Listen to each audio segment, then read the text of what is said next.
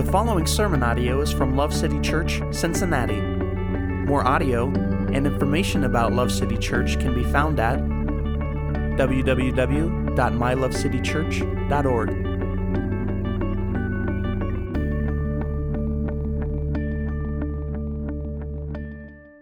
Turn with me, if you would, to 2 Timothy chapter 3, and we're going to start in verse 10.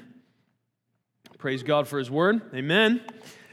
Today, we are answering the question, can we trust the Bible? For some of you, this is a non-issue. You have experienced the power of the living Word of God judging you and teaching you and separating truth from lies, as Hebrews 4:12 tells us it's capable of doing. The self-authenticating power of the Word of God has fully convinced you that it is trustworthy. However, we need to understand, even if that's the place we find ourselves today, that there are legitimate questions to be asked and answered when it comes to how and why we trust the Scriptures as we have them. Some who ask these questions are believers who, because of very active conscience, want to know that they are really obeying God and not just the traditions of men. That's a good motive for asking questions about the origins of the Scriptures and kind of things we're going to get into tonight. Some folks have an overall kind of positive inclination towards the God of the Bible and the truth of the gospel, but they find some passages too hard to reconcile with their understanding of the world or morality, and they may even think that they are Christians, and they may not be. We wouldn't know that specifically just from that, but that can also be the case.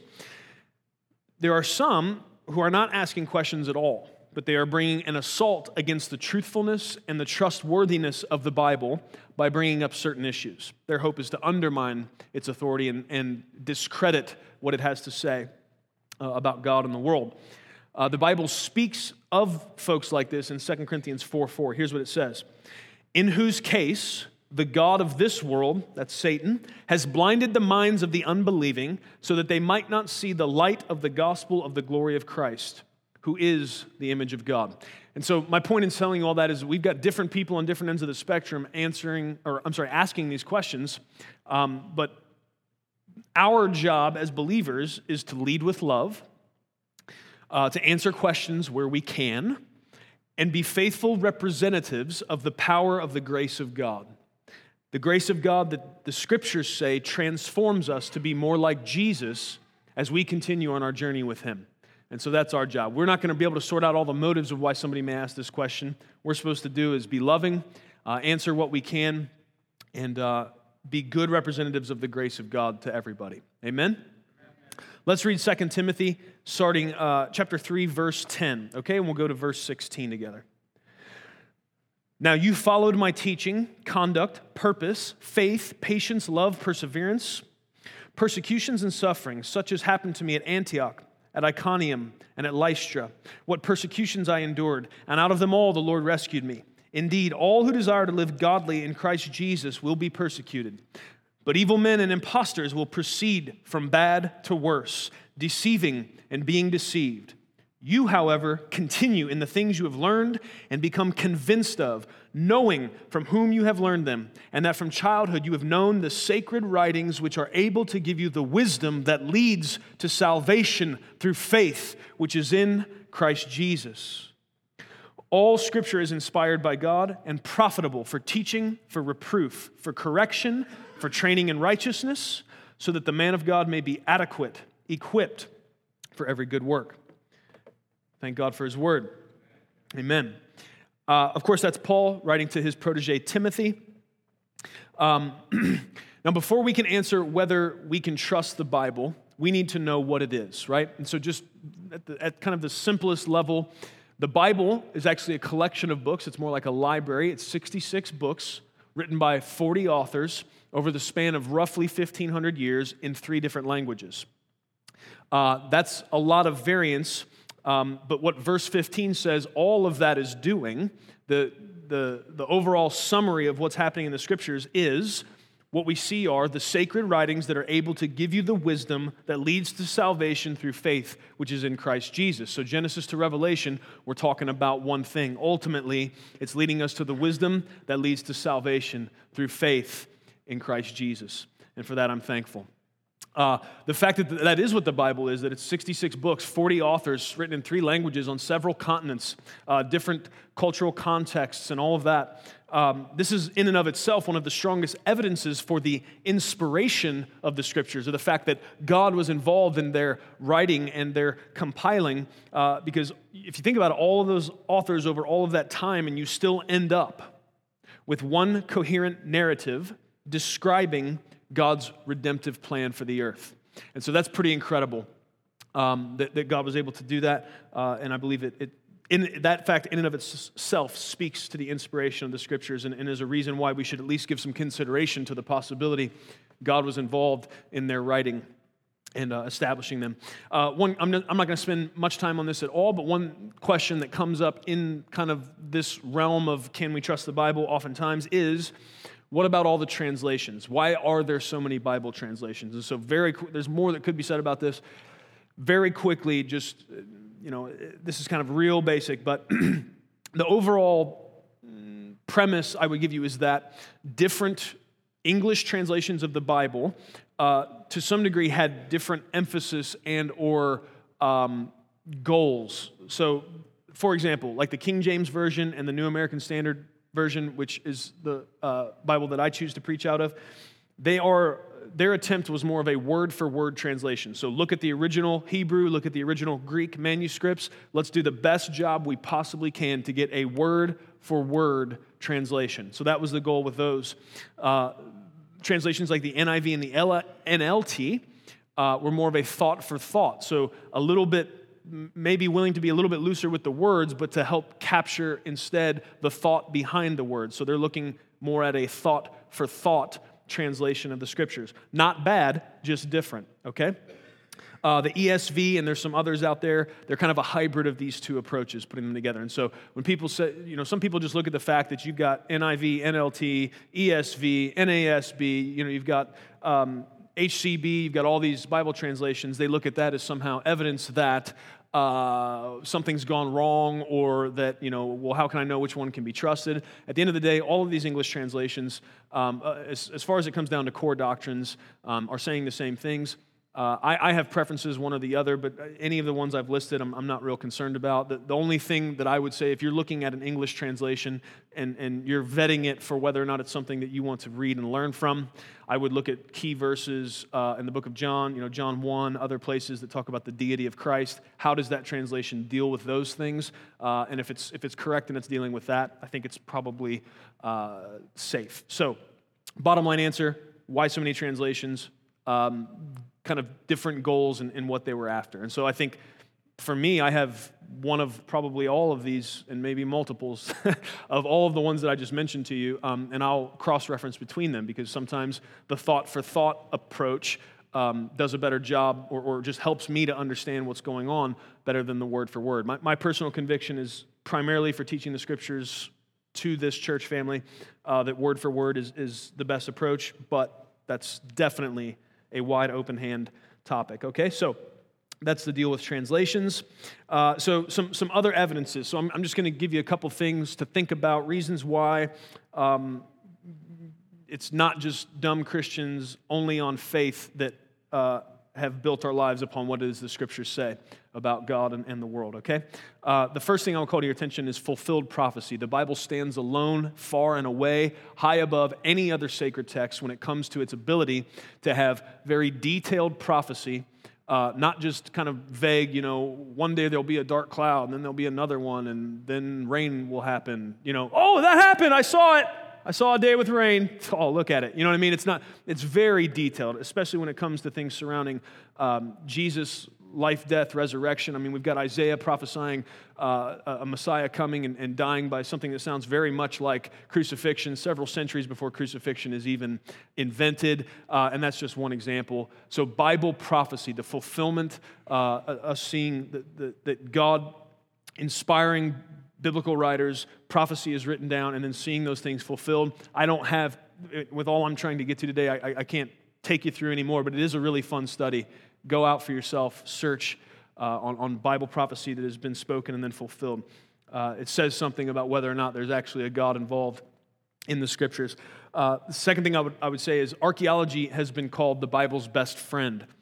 And that's a statement that kind of reflects the myriad of discoveries that have supported the biblical record. From the discovery of the Cyrus cylinder in 1879, the Dead Sea Scrolls in 1947, that was huge. The Pool of Siloam as recently as 2004. Archaeology has provided a credible witness to the truth of God's Word over and over again. Now, that's not to say, of course, that there's been discoveries that seem to contradict the Bible, and sometimes lack of discovery seems to do the same. So there will maybe be something said in the Word, and they can't find any tablets, inscriptions, ruins that would kind of corroborate what the Bible said, and so that would seem to point to the fact that maybe the Scriptures were wrong in their historical account. I'm talking fast because I've realized that every single one of these Curious sermons has been over an hour, and I'm pushing hard to get under 60 minutes because a bunch of people in here like to make fun of me that I can't preach under an hour. So, you know who you are. However, I will say this. Really blame yourselves because you've asked really good questions, okay? And so we're trying to unpack a lot. And I also realized listening back to the rest of the Curious sermons, I've said unintentionally at the beginning of every one, there's no way I'm going to be able to say everything that could be said on this subject. That's true tonight as well. Hopefully what we're doing is giving you a primer, something that's going to kind of whet your appetite to go and study some more. So we want to deal faithfully with these subjects, and so that does take some time, and I really appreciate this church having the endurance and the excitement and the hunger to dig in the Word. So thank you. It's honestly a joy to preach here, and I'm thankful for you. So,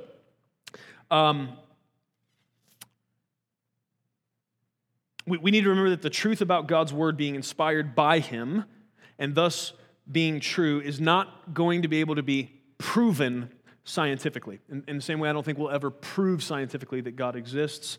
But this does not mean it's not the most reasonable conclusion from the evidence that we do have that the Scriptures were written with God's involvement, okay? For example, many secular archaeologists used to say that David was a legendary figure, much like kind of King Arthur, and that he wasn't a historical figure at all. That is until they found the Tel Dan Stela, which is a basalt stone dating from the 9th century BC, bearing David's name and identifying him as a king of Israel.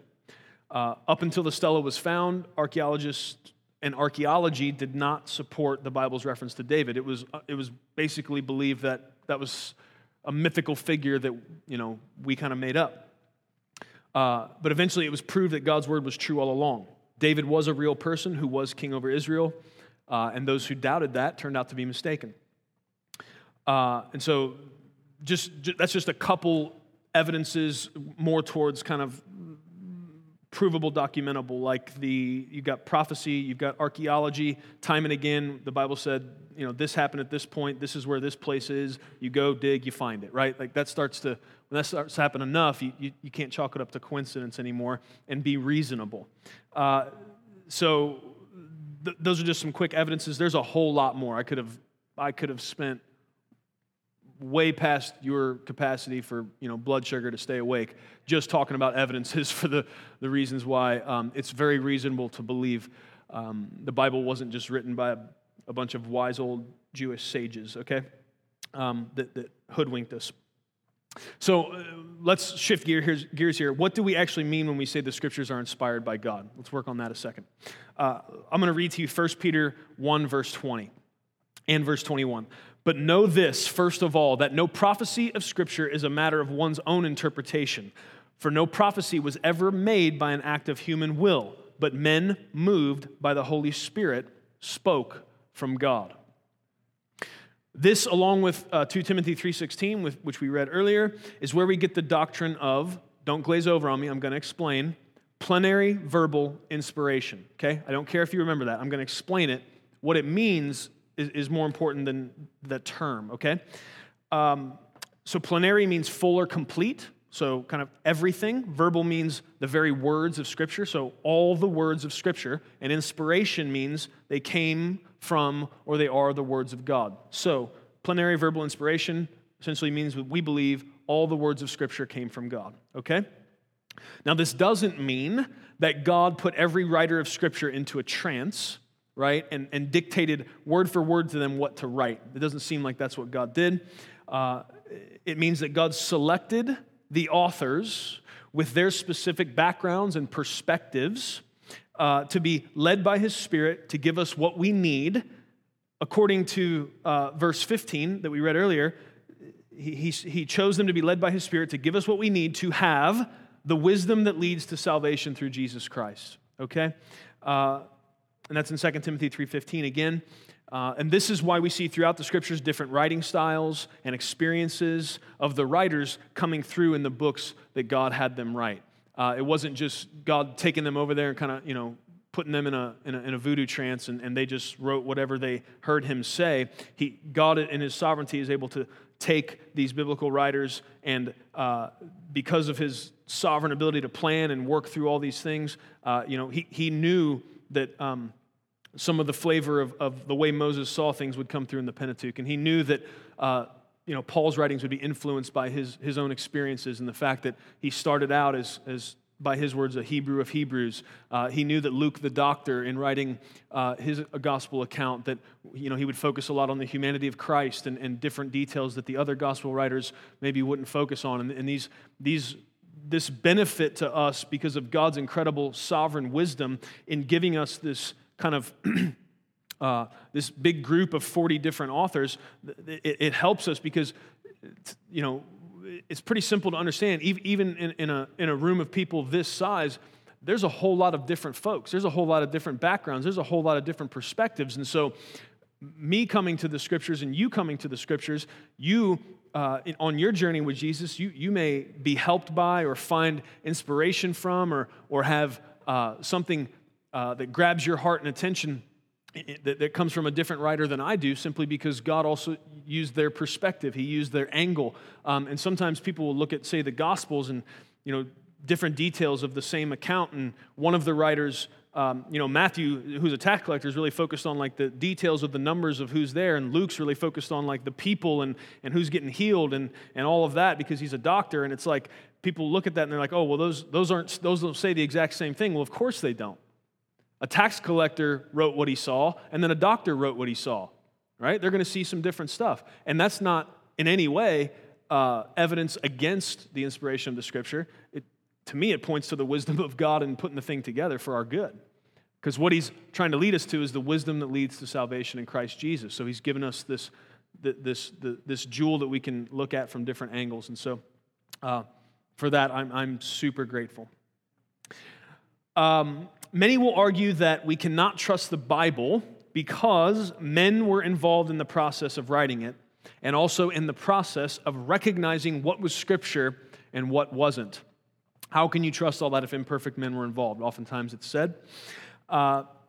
Many, many times the process of recognizing what books were inspired by God, which is often referred to as the canonization of Scripture, has been attacked, okay? These attacks have been answered time and time again, and I don't have time today to give a full defense of that process, but I will say a couple things in speaking to it.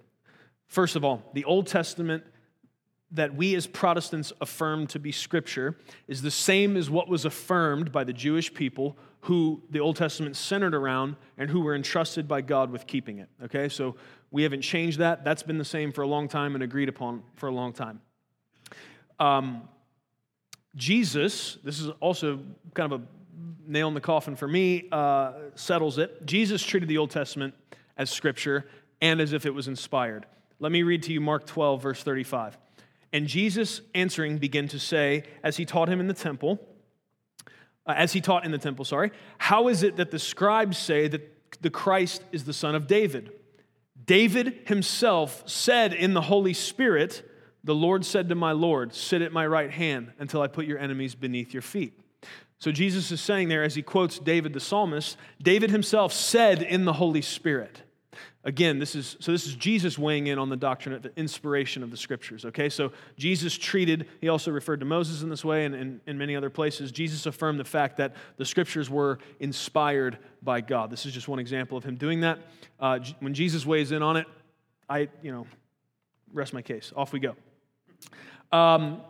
Shifting gears to the New Testament, we have more than sufficient manuscript evidence that the core of, so we're speaking about canonization here, not very long, but a little bit, that the core of the New Testament, the Gospels, Matthew, Mark, Luke, and John, Acts, the Pauline epistles, 1 John, and others, that they were in circulation and they were considered to be Scripture by the mid-2nd century, okay? That's long before there were later councils that some claim is where a bunch of guys got together and just they decided what was going to be in the Bible. What it looked a lot more like is that God already, through the churches, was establishing, and there was this witness upon, among the churches of kind of what was inspired and what was Scripture. Those things were being circulated, those things were being treated that way, and those later councils came together to kind of affirm what was Scripture and fend off some things that were trying to be thrown in as well that did not meet the criteria, which I'm thankful that they did. It is important for us to also realize that there are reasons certain books were included and others were not in the canon. For a book to be Scripture, it had to be connected directly to an apostle, so either written by or informed by them, because they had a direct connection to Jesus. I like that rule a lot. I hope you do too. Like, if your book's going to get in the Bible, like, you had to have a direct connection to Jesus, or you had to be kind of, Luke. We know Luke wasn't necessarily a disciple or apostle of Jesus, but he was. It's widely believed that Paul is the one that gave him a lot of what he was looking at. It's believed that Peter gave Mark a lot of what the information he used in his. So either it had to be written by an apostle or it had to be tied to an apostle directly, because that tied it directly to Jesus, and he's the author of our faith, right? So that's where that comes from. So the book had to be tied to an apostle. It had to be in accord with the core teachings of the gospel handed down through the apostles, again, because they were taught directly by Jesus. So if a book comes along later, after, we've already got much of the New Testament canon established, here comes this other book that says, I'm the Gospel of Thomas, or I'm the Gospel of Peter, and it's going a totally different direction. The structure is not the same, the language isn't the same, and the doctrine is wacky, and it comes, maybe a century or so after these guys were dead. Well, I'm glad somebody said, I don't know if that sits on the same level as books that were written, maybe a couple decades actually after the events, where people were still alive to refute, whether or not this stuff was true. So that's a lot of what's going on there. So the Gospel of Peter, the Gospel of Thomas, for example, they were written way after those men were dead, more than a century afterwards, and they were not in accord with the rest of what had been established, so they were deemed to not be authentic or inspired by the Holy Spirit, right? You've got Dan Brown and everybody else running around, Gospel of Thomas should have been in there. No, it shouldn't. Flat out, period. No, it does not meet the criteria. It was not tied to an apostle. Nobody knew who the heck wrote it. And it was totally off base and in contradiction to the rest of the Gospels that were in harmony, that were tied to apostles that were actually there for the events. So it's like, what are we talking about here? It's silliness. The rest of the New Testament books we have were written within the time frame that they could be refuted by those who were living witnesses. So that's another criteria. If a book was written way later, it didn't get to just jump in. It had to be written close enough to the events of what was going on that, it was reasonable to believe that it had accuracy and it could be refuted by people that were around to say, I read that and I was there and that's not true, okay? So also, there's that. Also, we need to talk about the idea that if imperfect men were involved in writing the Scriptures by God's inspiration, or they were involved in the assembling of the Scriptures by God's inspiration, then we can never be sure what we have is God's Word, right? That's the drum I hear beat all the time. Imperfect men were involved. How can you be sure? Okay. I struggle to understand this rationale, because God has always used men and women to accomplish His will in the earth. Has He not? I mean, when there was a Philistine giant threatening God's people, you ever see a cartoon where this sandaled foot comes down from the sky and just crushes something? Like, is that what happened? Like, did God just materialize a big foot and smash Goliath there in the valley of Elah? No, what did He do? He anointed a shepherd boy named David to go handle the business. He used a person, an imperfect person, right? Yes. When the people of God were abandoning him to worship Baal, did God show up himself on Mount Carmel and lay the smackdown? No. He sent Elijah to confront them and to defeat them. He used a man.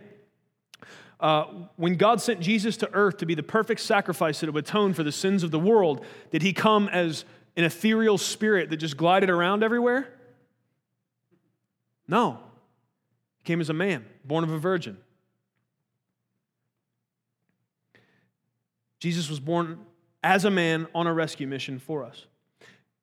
And who does the Scripture say that God has entrusted to be ambassadors to the world, preaching the word of reconciliation and hope in Christ?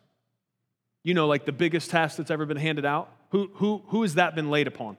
Is God doing that one himself? Is he sending angels to do it? Who did he give that to? Who's that job been given to? The people of God. Those who have been saved by grace. So, it is in no way a deviation from God's normal practice to allow us, his people, to be involved in his redemptive purposes in the earth. At all. It's the norm. It's pretty much the way he does stuff. Dumb example, a bunch of you will probably leave here and go to a restaurant and put food into your mouths that by faith, to some degree, you're hoping and believing that someone didn't spit in or worse. I'm not trying to ruin your dinner. I'm just saying this whole, if a man's involved, I just can't. Well, you do it all the time. Because to go to the restaurant, you're probably going to get in the car, and if you got kids, you're going to strap them in, you're going to get on the road, and you're going to trust by faith that a bunch of other humans on the road aren't just going to smash into you. There's a whole bunch of things that you kind of take on faith that maybe if you don't want to acknowledge one way or the other, that's fine. But at the end of the day, man's involvement in the process, because that's the way God has sovereignly decided to do it, is in no way a discredit to that process. God has chosen from the beginning of this whole deal with creation and all that. I mean, he made a big, beautiful garden. I'm sure he could have tended it himself. I'm sure he could have created some little, cherubs with little ivy wreaths that ran around and took care of everything. But what did he do? He commissioned the man and said, it's going to be your job to tend this garden, right? So God has included mankind in what he's doing mercifully, and as a privilege to us. He allows us to be a part of what he's doing in the earth, and I'm really glad. I think if I was him, I probably would have cut us out of the deal because we muck things up every once in a while, like all the time. And so I don't know, but he's smarter than me, and he's merciful, and he's powerful enough to get it done while including us, his messy kids. Wow.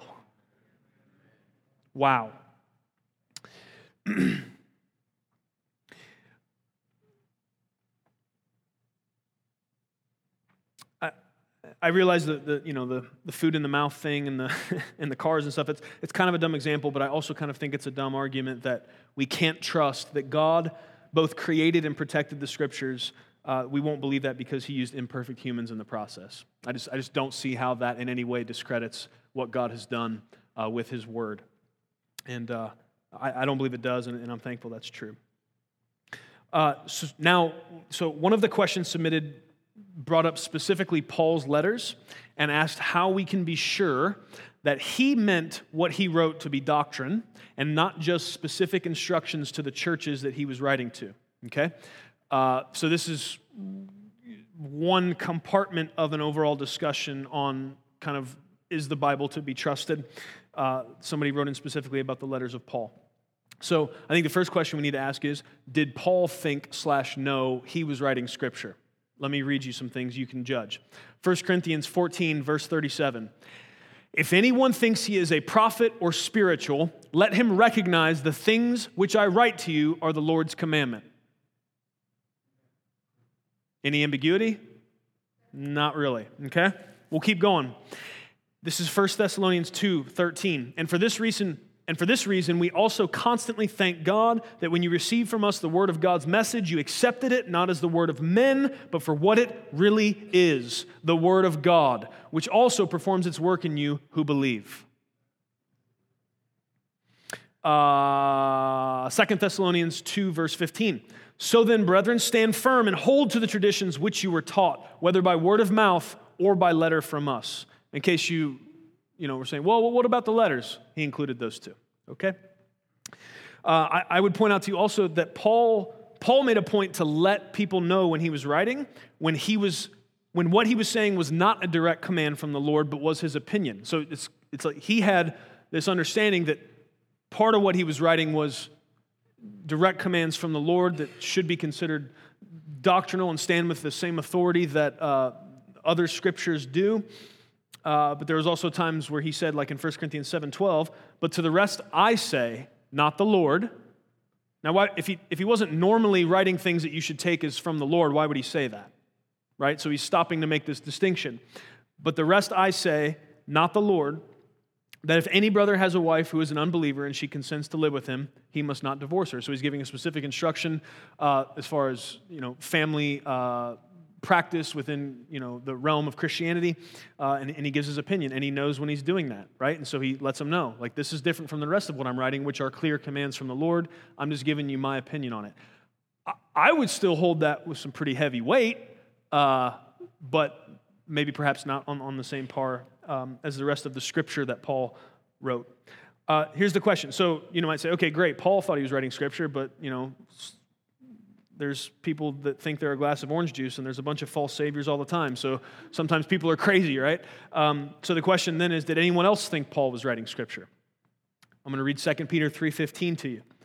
In regard the patience of our Lord is salvation, just as also our beloved brother Paul, according to the wisdom given him, wrote to you, as also in all his letters, speaking in them of these things, in which are some things hard to understand, which the untaught and unstable distort, as they do also the rest of the scriptures to their own destruction. Okay? What's Peter saying? He's saying Paul's letters are scripture, and also some of the stuff in there is even hard for Peter to understand. So, next time you read in Romans, and you're like, your eyes are squinting and your brain's hurting a little bit as you're trying to really grasp what it is Paul's talking about, know that you were in good company, okay?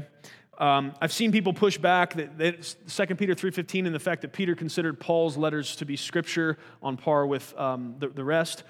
They'll then quip, well, who gave Peter the authority to determine that?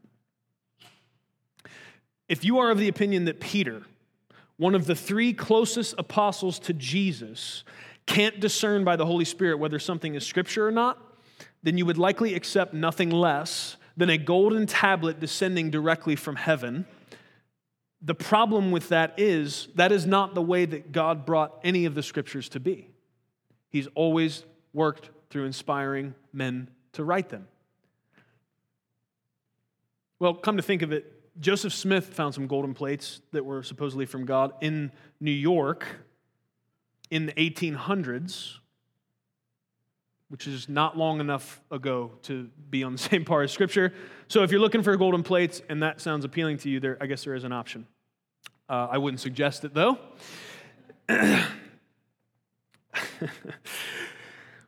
Paul wrote his epistles as an apostle who had encountered the risen Jesus.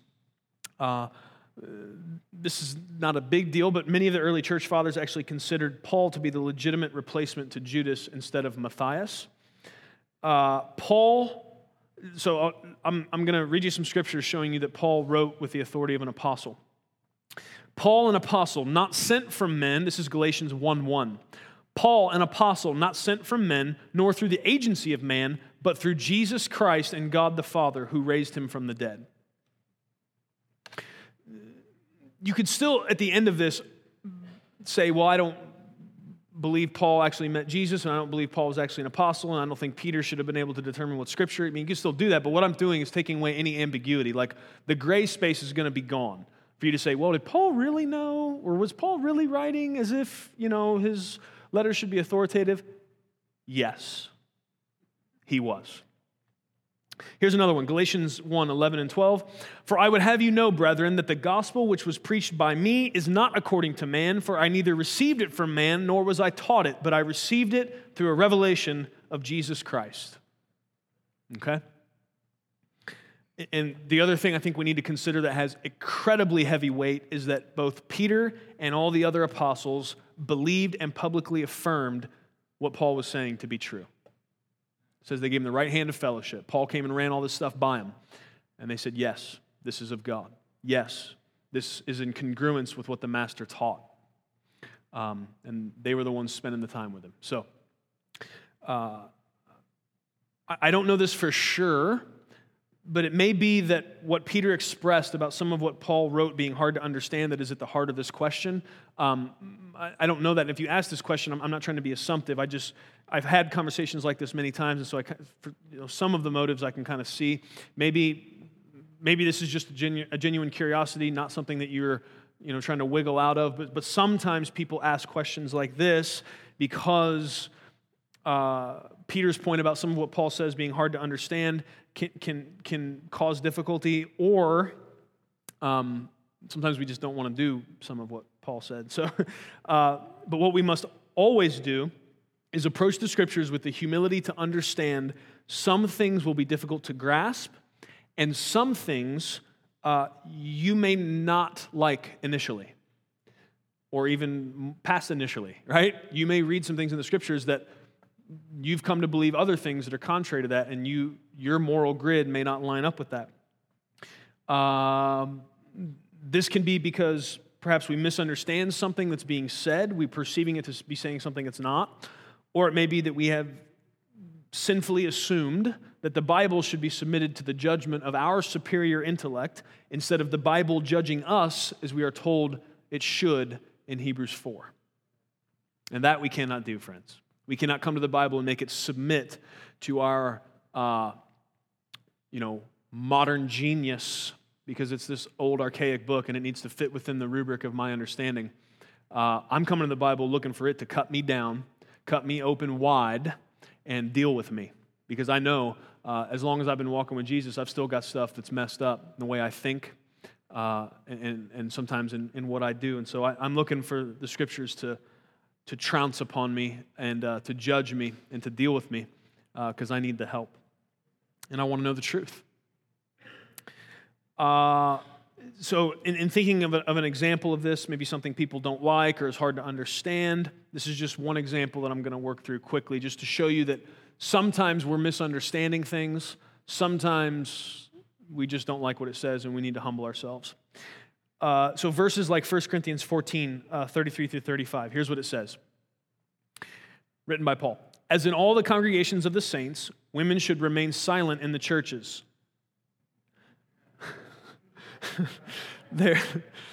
I'm not done. They are not allowed to speak, but must be in submission, as the law says. If they want to inquire about something, they should ask their own husbands at home, for it is disgraceful for a woman to speak in the church. This is a sidebar. Whoever has authority over this, can we get a pulpit that could block me better? I just feel a little exposed behind this thing sometimes. Some of this crazy stuff I say, I need a little more protection. Okay, back to this. So, those are verses that I just read, and they're in 1 Corinthians 14. To read these verses by themselves and without the context of the rest of the flow of thought, it creates an issue, clearly. Something needs to be said for the fact that Paul was giving instruction within a cultural context, but that does not really answer this completely, okay? So, at first glance, this seems to be an overarching command that women are never allowed to speak in the church. But this is part of why we don't take one or two verses and grab them and pull them out and make doctrine out of them or do other crazy stuff, okay? We can't do that. We gotta read more and understand what even he's dealing with. What is the context of the flow of thought? What troubles and problems in the church of Corinth is he actually addressing? Because the reality is earlier in the same letter, just a couple chapters back in chapter 11, verse 5, Paul mentions women praying and prophesying and those being allowable activities. Titus 2:4 tells us that older women are to teach younger women. Therefore, for that and other reasons, 1 Corinthians 14, 33 through 35, what I just read you above, it cannot be an absolute command for women always to be silent in church. If you just read those two verses, it looks that way. And that's part of, I think sometimes people would read that, they're like, whoa, I don't believe that. I don't like that. let me get on the internet and see if somebody doesn't like what Paul wrote, and let's see if we can kick him out of the Bible, right? I mean, that's a lot of times that's how that goes. Maybe that's not where you were at when you asked the question, and I'm not trying to put that on you. I'm just saying if it's not where you're coming from, honestly, that is where sometimes that motivation is sourced. So I'm letting all of you know that can be a tendency. So, however, so we also know because of Paul's writings, we know that Priscilla and Phoebe and other women were acknowledged by Paul as even leaders among God's people. Of course, they were not elders or pastors over a congregation, as that specific role of service to the church and accountability to God is reserved for males, but they were leaders with influence nonetheless. And so what Paul can't be doing there is saying, women never ever talk whatsoever in the church. There's too many other things when we understand all, and that's why, again, we can't do the stop and pop Bible read, grab a couple verses and freak out. Like if you see something that's hard to understand, or you see something that's like, whoa, I don't know. Like there's a couple things to be going on. One, you could just be sinful and you need to submit to what the Word says and be humble, right? Sometimes that's what's going on. Like, well, I don't like that. Well, that's because you're a sinner and you need to repent, right? Sometimes that's the deal. Sometimes it's like, I need to read more. I need to read above and below and around, and I need to get some study materials out and some commentaries and understand what exactly is going on here. What's the flow of thought? What are the background issues that are being dealt with, right? So the Corinthian church was known for being raucous and out of order. Corinth was the headquarters of Aphrodite's prostitution temple. There's like 1,000 temple prostitutes. This is the context where the Corinthian church was planted. It's interesting that unlike other letters, elders, pastors, leaders are not mentioned. There's obviously some prophets and some other gifted people there, but there may not have been somebody there really like caring for the sheep in the way an elder pastor should. So things were just kind of wild. And it is probable that men and women sat separated from each other. And apparently part of what was going on is that women were calling out questions to their husbands in the middle of the teaching and disrupting the service. So just imagine for a second that we sat, that we had a tape line down the middle of this thing, right? Ladies on one side, men on the other, and in the middle of the sermon, some lady stands up like, "Hey, Hank, you remember we were talking about that scripture last week? Isn't this good?" You know what I mean? Like, and I'm in the throngs of a passionate presentation of the gospel, and you got that stuff going on. So that was not the only issue, was that going on. He cites a bunch of other things. Everybody was getting up at the same time, speaking in tongues, doing a bunch of wild stuff. Somebody's prophesying over here. Somebody's doing tongues of Palooza over here. And then somebody else has got something going over here. And you got wives asking their husbands, a question about this. And then, hey, what do you want for dinner? And all this, so it was this wild situation. Nothing was done decent and in order. And it was disruptive, and it was hurting the progress of the gospel. It was hurting the church's maturity. And so he was bringing correction to those specific issues in that case. And this is just one example, guys, of difficult things that could be a part of someone questioning whether or not Paul's writings are inspired. There's a lot of other stuff he said that you can't just read that and walk away and decide you're done. Like you got to do some study, and you got to look into it, and you got to get some understanding of context and everything else that's going on. Now, what I just did in explaining that, some would say that what I'm doing is just cherry picking what we want to obey or not based on our own cultural bias.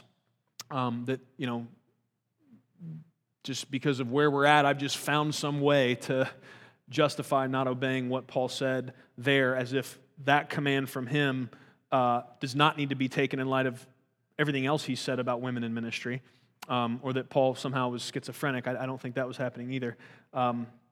There's no sign, there's no evidence that he was struggling with any, I'm being serious, and struggling with any mental disorder that would make him forget 3 chapters earlier that he wrote, hey, women praying and prophesying, cool, right? So we have to understand that within all of the context. But some would say I'm just cherry picking. I would submit to you this is not the case, but we are instead looking at specific verses in context and also considering them in the context of what all the scriptures say. And that would be a proper way to approach the Bible. Paul affirmed women as leaders who are welcome to both pray and prophesy, and we have to see this instruction in those specific verses about silence in light of those verses and in light of the specific issues that Paul was dealing with. So, ladies, please don't yell questions out to your husband in the middle of a sermon, but that's not really a problem we're dealing with, right? It hasn't come up yet, so good. Amen. The accusation of cherry-picking verses to obey, so the accusation that comes from people, or the fact that we don't hand out muzzles at the door for all the women, is used sometimes. I said we don't do that. No plans for it, okay? So the people coming in and accusing us of cherry picking, or the fact that we don't muzzle all the ladies, sometimes people use that to justify a sinful approach to Scripture. Folks that don't understand a contextual and a faithful approach to Bible interpretation, they'll say things like, well, that verse says what it says, so if you're letting women speak in church, then why do we have to listen to what the New Testament says about sexuality or marriage or any of these other things that I don't like, right? So you're not obeying this thing over here that I'm taking out of context and I don't really understand what it's saying. So you're cherry picking. You're not obeying that, so why do I have to care about any of the rest of this stuff? Well, first of all, faithful biblical interpretation is more complicated than that. Secondly, the difference is there is a harmony through all of the Scriptures when it comes to many issues of morality. From Genesis to Revelation, there's a harmony about the way God thinks about that. If the command of the Lord is consistent from beginning to end in all the Scriptures on a given subject, then it is not an issue of context, and it is not up for us to change based on our preferences, or based on cultural pressure, or based on any other of the factors that would make us want to figure a way to wiggle out of it, right? Now, that can be difficult, because the Bible says some things. I'm not sure if you've caught on to this. The Bible says some things about sex, marriage, and sexuality and identity and all kinds of stuff that many people in our culture today don't agree with. And so that's going to put you, if you're going to say, yeah, hey, I'm a Bible person and I believe the Bible's God's word, that's going to put you in some awkward spots. And so, but what we can't do is let people label us as hypocrites because we don't muzzle all the ladies, and yet we do believe what God says about marriage and family and sexuality. Those are two totally different things. You've got one issue that has complete harmony in all the commands that God has given about it from Genesis to Revelation. You got this other thing over here, which is clearly an issue of a specific context and what Paul was dealing with there. And he himself said just a few chapters earlier something that gave clarity to what was going on there, that it wasn't just exactly as it appeared. So don't let people tell you that you're being a hypocrite because you'll stand on things that God has made clear we should stand for, and you understand the nuance of context on the other side, okay? That's all I'm saying. The last thing I would say on Paul's letters is that if they are not authoritative and God-breathed for the purpose of doctrine, then we lose some pretty important things. Like, I don't know, the gospel, for one. Think about this with me. Jesus paved the way for the doctrine of justification through faith and repentance in places like the parable of the tax collector and the Pharisee in Luke 18. You guys remember that one? You got a tax collector, he's standing back away from the altar. The Bible says he's so distraught by his realization of his own sin and unworthiness before God that he stands there beating his chest, unable to raise his eyes, and he's calling out to God, please forgive me, please have mercy on me. And then you got a Pharisee that's standing right up at the front, and he's praying a prayer, something to the effect of, God, thank you so much for making me awesome. Thank you so much that I'm humble. Thank you so much that I'm giving. Thank you so much that I'm not like that tax collector back there. Thank you, right? So it's hard to sort out. Some people will say the guy legitimately was giving God thanks for doing those things. Some would understand that as the guy's just a total jackalope. I don't know totally. I haven't looked at it close enough to know. But here's how we see Jesus beginning to pave the way for the doctrine of justification by faith and through repentance. Here's what Jesus' comment about the whole thing is. You got the tax collector in the back, the Pharisee in the front. He said, let me tell you something. The tax collector walked away that day, and he uses this specific language, justified before God. However, Jesus could not preach the full gospel to us during his ministry. Why? He hadn't yet died. He hadn't yet rose from the grave. I mean, he could barely get people to understand that was going to happen. He could barely get them to buy that much, right? Because they were still going, no, may it never be, Lord. And he keeps telling them, listen, this is how it's got to go. right? So if he would have tried to unload the totality of what all Paul tells us beforehand, I'm not sure they would have made it. They definitely wouldn't have grasped it because they didn't even grasp it till the events were done happening. So it took the Holy Spirit coming and illuminating and giving them supernatural wisdom they couldn't have gotten themselves. So Jesus couldn't preach the full gospel during his ministry, and it's very clear that Jesus commissioned Paul on the road to Damascus to be a part of filling in the details of God's redemptive plan and explaining to us, God's people, the fullness of the beauty of the gospel. And so I would just encourage you, friend, if any of your motivation in asking the question was that there's things Paul has written that you don't like, I would ask you if you're willing to trade away the totality of the gospel to get rid of the stuff you don't like. I wouldn't be willing to make that trade.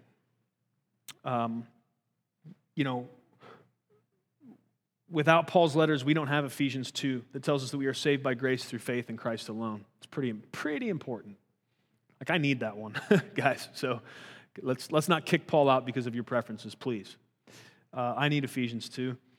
Without Paul, we don't have 1 Corinthians 15 that tells us that the gospel of first importance is that Jesus died for our sins according to the Scriptures, and that he was buried, and that he rose from the dead according to the Scriptures, and that he appeared to 500 people at one time.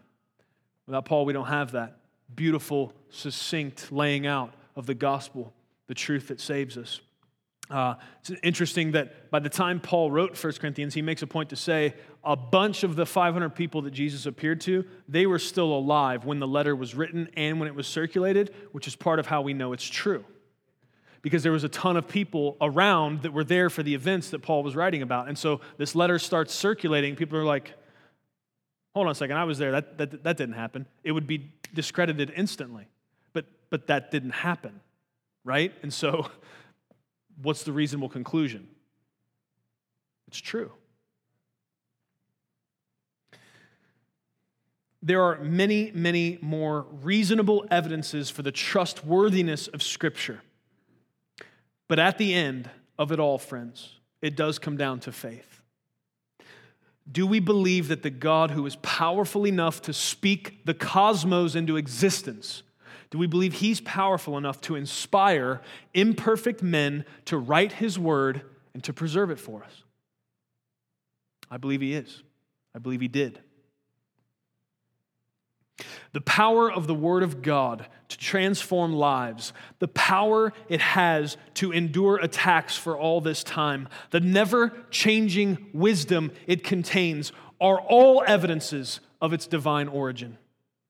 I believe the most compelling evidence is the point of all the Scriptures. So all those things matter that I just said, but I believe the most compelling evidence is what 2 Timothy 3:15 tells us is the point of all the Scriptures, and that is the undeniable power of the gospel of Jesus Christ. Here's what I'm saying, guys. Jesus, the word is important. This is in no way to downplay the word. I'm a Bible guy. But Jesus said something interesting. He said, you, those of you that believe this word, you are going to be the salt and the light of the earth. And to me, so one of the greatest evidences that this Bible is not just a group of archaic writings from a bunch of wise old sages thousands of years ago, the fact that there are millions and billions of people who have gone from darkness to light, that were wretched and dead in their sin, but now are alive and have been made agents of peace and mercy and love upon the earth, that are salt and light. The gospel transforming lives is one of the greatest evidences that this is not a dead bunch of words on pages, but it is the living word of God. Amen. That's what it is. This isn't a dead document, friends. This is the word of God. And one of the primary evidences, listen, all the things I talked about, please study. Don't discount everything else I've said because of what I'm saying now. We need to know some of the archaeological evidence that points to the fact that the Bible is historical and true. We need to know some of the prophecies that point to the fact that, man, you couldn't just make this stuff up. Somebody that knew something about something was involved in writing this thing. We need to know those things. We need to care about those evidences, not just so that we are convinced in our own hearts, but because we need to know that if we're going to go out into this world and be that salt and light, we're going to cause an agitation for people that's going to cause a curiosity, and we need to be able to answer their questions, not so we can prove how smart we are, but so that we can remove roadblocks and escape hatches that would keep them away from Jesus. Because there's a whole bunch of people that believe stupid stuff about the Bible because they watched a YouTube video, and part of the reason they've not been told any better is because a bunch of Christians are too busy doing all the other stuff we do instead of spending a little bit of time learning some stuff so that we can provide an answer for the hope we profess. The Bible is God's word, and friend, you are going to be one of its greatest proofs. When you live a life that is completely consumed by love, when you live a life that is selfless instead of selfish, when you begin to look and talk and think and act and you speak and you treat your family and you treat those that you work with and people begin to see the reflection of the glory of God in you, it's going to speak to the fact that there's something to this. And somebody may start out, man, they might not be able to believe Jonah got swallowed by a big fish. They might not be able to believe there was a global flood. Listen, I don't need to fight them about all that. I don't need to argue about all that. I don't need to try to get them to believe that every jot and tittle of this thing is as true as I believe it is. Here's what I need to work on. Here's what I need to bring them to. What are you going to do with Jesus, man? Forget all the stuff that you're struggling with. Here's what I want to ask you. Can you believe this? Do you have this? Do you have a witness inside of yourself, friend? Do you understand that something's not as it should be? Do you understand that there's a brokenness and there's an emptiness inside of you and all the things you've tried to do to fix it, all the things you've tried to do to fill it haven't worked? Do you have a witness to that? Do you understand that there's an emptiness? Do you understand that you were made for something more than you're experiencing? Do you feel like there's a gap between what you were made for and what you're experiencing? Yes, well, what I'm telling you is what you're missing is relationship with the God that made you. And Jesus made it possible through his finished work on the cross that you can have that relationship. Here's my question, friend. Can you believe that historically Jesus came? Can you believe he lived a perfect life? Can you believe he died in your place for your sins? And can you believe he rose from the grave 3 days later? Friend, we'll deal with Jonah and the flood and all the rest of the stuff later. Can you believe that precious gospel message? Because what happens, friends, when we don't let the conversations get drug into all the auxiliary and the next red herring and the next whatever, but we keep the conversation focused on the person and the work of Christ, the power of God and the power of his gospel by his Holy Spirit comes in and changes that heart. And all of a sudden, no longer are they 2 Corinthians 4:4, blinded by the God of this world, but the blinders are taken off of their eyes and they are able to be able to look at this word with spiritual eyes. They're able to look at this and not only see foolishness as you do when you're blinded by the God of this world, but you then be able to look at this and see it for what it is, beautiful and true and powerful. So friends, please, let's understand that archaeology matters, prophecy matters, apologetics matter. You know I'm on that train. But what also matters is that our testimony is going to be one of the strongest evidences that this is not a dead book with a bunch of dead words, but it's the living word of God, and it has the power to transform hearts and minds and people. It's been doing it for a long time, and it's not going to stop. And that's why no matter how violent or how vicious the attacks against God's word gets, it will never, ever be undone. It's not going to happen. So quit sitting around wringing your hands about that too. Friends, I know it seems like maybe in some ways attacks upon God's word and God's character and God's integrity have gotten more voracious. It's been going on as long as it's existed.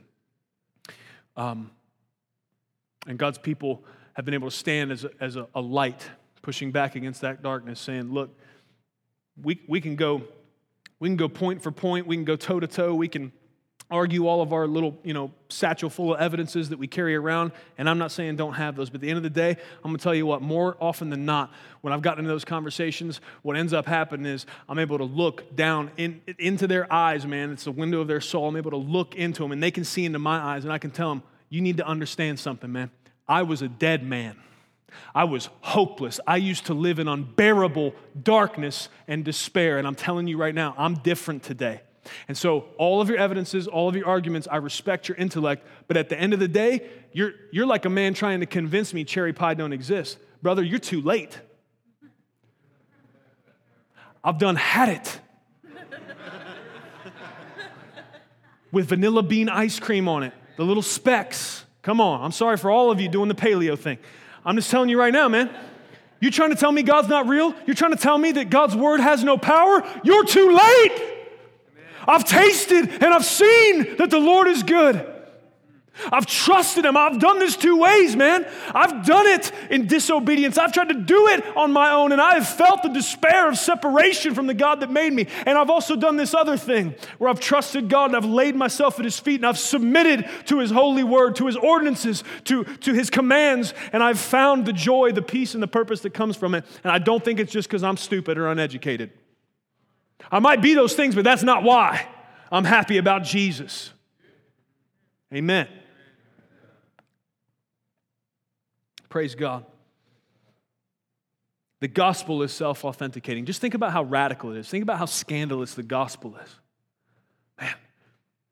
Man, what human would have come up with this idea? Right? That we can't even, it's so difficult to grasp. I mean, that's why Martin Luther said we have to hear the gospel over and over and over again and beat it into our heads, because even those of us that believe it and rejoice in it and have lived it, we still have to have somebody lovingly drag us back and beat the gospel into our heads, because we are constantly trying to run from it. We are constantly fed this counter narrative. It's so counterintuitive. How could somebody have made this up? The scandal of a perfect, sinless God-man dying in our place, rising from the grave and declaring, here's what I require of you. Believe me. And then once you believe me and you experience the love and the relationship and the beauty of being brought in as a son or daughter of God, what's going to happen is you're going to automatically want to tell others about it. That's what I want from you. I'm going to take care of all the mess. I'm going to take care of all the issues you cause, the fact that you're imperfect, that you're wretched, that you're headed to hell. I'm going to handle all that. I'm going to let you wear my robes of righteousness that I earned. You get to wear them simply because you're willing to trust in the fact that I'll do it. How do you make that up, man? We're hearing it. We have it. Like, it's laid out for us, and it's still hard to grasp. I don't know. There's a lot of reasons. The Bible's true. I believe we can trust it. May we be a people who welcome questions instead of being threatened by them. May we be a people who study and prepare for those questions as an act of loving service to those who are curious. And may we be a people wholeheartedly convinced of the truthfulness and trustworthiness of the perfect Word of God. Amen. Let's pray. Father, we come before you in the name of Jesus. First, to repent, because God, so often we fall prey to the temptation to treat your word as a common thing. God, I've got every translation, doubles of some. And so many times, God, I am distracted, I am pulled, my attention to the right and to the left, and so many times I fall prey to the temptation to treat your precious, powerful, perfect word as something of lesser importance than it deserves. God, may your word be paramount in our lives. May it be of first importance. May we treasure this beautiful gift you've given us. God, I ask that you would, by your Holy Spirit, seal within the hearts and minds of the people today all of the evidences and things that were said, statistically. God, we're told that we can't remember half of what was said today, but God, I want to believe for better than that, and I'm asking for the help of your Holy Spirit, that we would go from here and that these things, they would be inscribed upon our hearts so that we can go out from here and be faithful, effective missionaries. God, I know that for most here, this wasn't something they needed to hear to be convinced, but God, I ask that we would have a passion and a care and a love for those that have not yet been convinced, and we would see ourselves as agents of change for that, as ambassadors bringing the hope and the glory of the truth of the gospel to them. And God, we just want to be effective missionaries. And we know part of our job is to study, to show ourselves approved so that we can go into the world and we can remove barriers and stumbling blocks from people's way. And we can seal up the escape hatches they use to stay away from you. We take away many of the simple, rudimentary arguments that they would use to avoid you or to try to decree that your word is not to be trusted. If we can remove those stumbling blocks from them, we know, God, that by no argument is anybody going to be saved. That is a sovereign work done by your Holy Spirit alone. But we do know, God, that we as your people, we as your ambassadors, we as your missionaries, that we can be a help and a part of that process in taking things out of the way that might be an encumbrance to somebody. God, we just want to say to you that we care about it desperately. We need your help, God. We ask, Lord, that you would just give us a hunger and a thirst to know these things, a hunger and a thirst to be prepared. And God, I ask for holy boldness motivated by love, that when the opportunities come up, we would not miss them. God, I ask that anybody here, anybody that's a part of Love City, God, that maybe wasn't here tonight, I ask that may they never, ever shrink away from an opportunity to speak of your goodness. Because, Lord, even if we don't know the evidences of why the Bible should be trusted, even if we don't know all of the facts, and even if we don't know, some of the statistics, or we don't know about the specific archaeological finds, or we can't name off a lot of the specific prophecies, God, may we always remember that what we have is the truth of the testimony that you have changed us by the power of your Spirit and by the beauty of your gospel. And so, God, if we have nothing else, we have our story. And it's the thing we can preach with the deepest conviction and the most passion. And so, God, may we know that in every situation, we are always prepared with something. And you said that you were going to overcome your enemy by the blood of the Lamb and the word of our testimony. And so, God, we submit ourselves. We lay ourselves at your feet. We ask you to use us. Help us, God, to be people of your word. Help us to be loving defenders of your word. And God, may we honor you in the way that we carry out this task. We give you praise and honor and glory. We magnify you in this place. We love you, and we are so thankful for the precious treasure that is your word. It's in Jesus' name we pray. Amen. Thank you for listening to audio from Love City Church, located in Cincinnati, Ohio. Feel free to make copies of this message to give to others, but please do not charge for those copies or alter the content in any way without permission. To give or find out more about Love City Church, visit www.mylovecitychurch.org.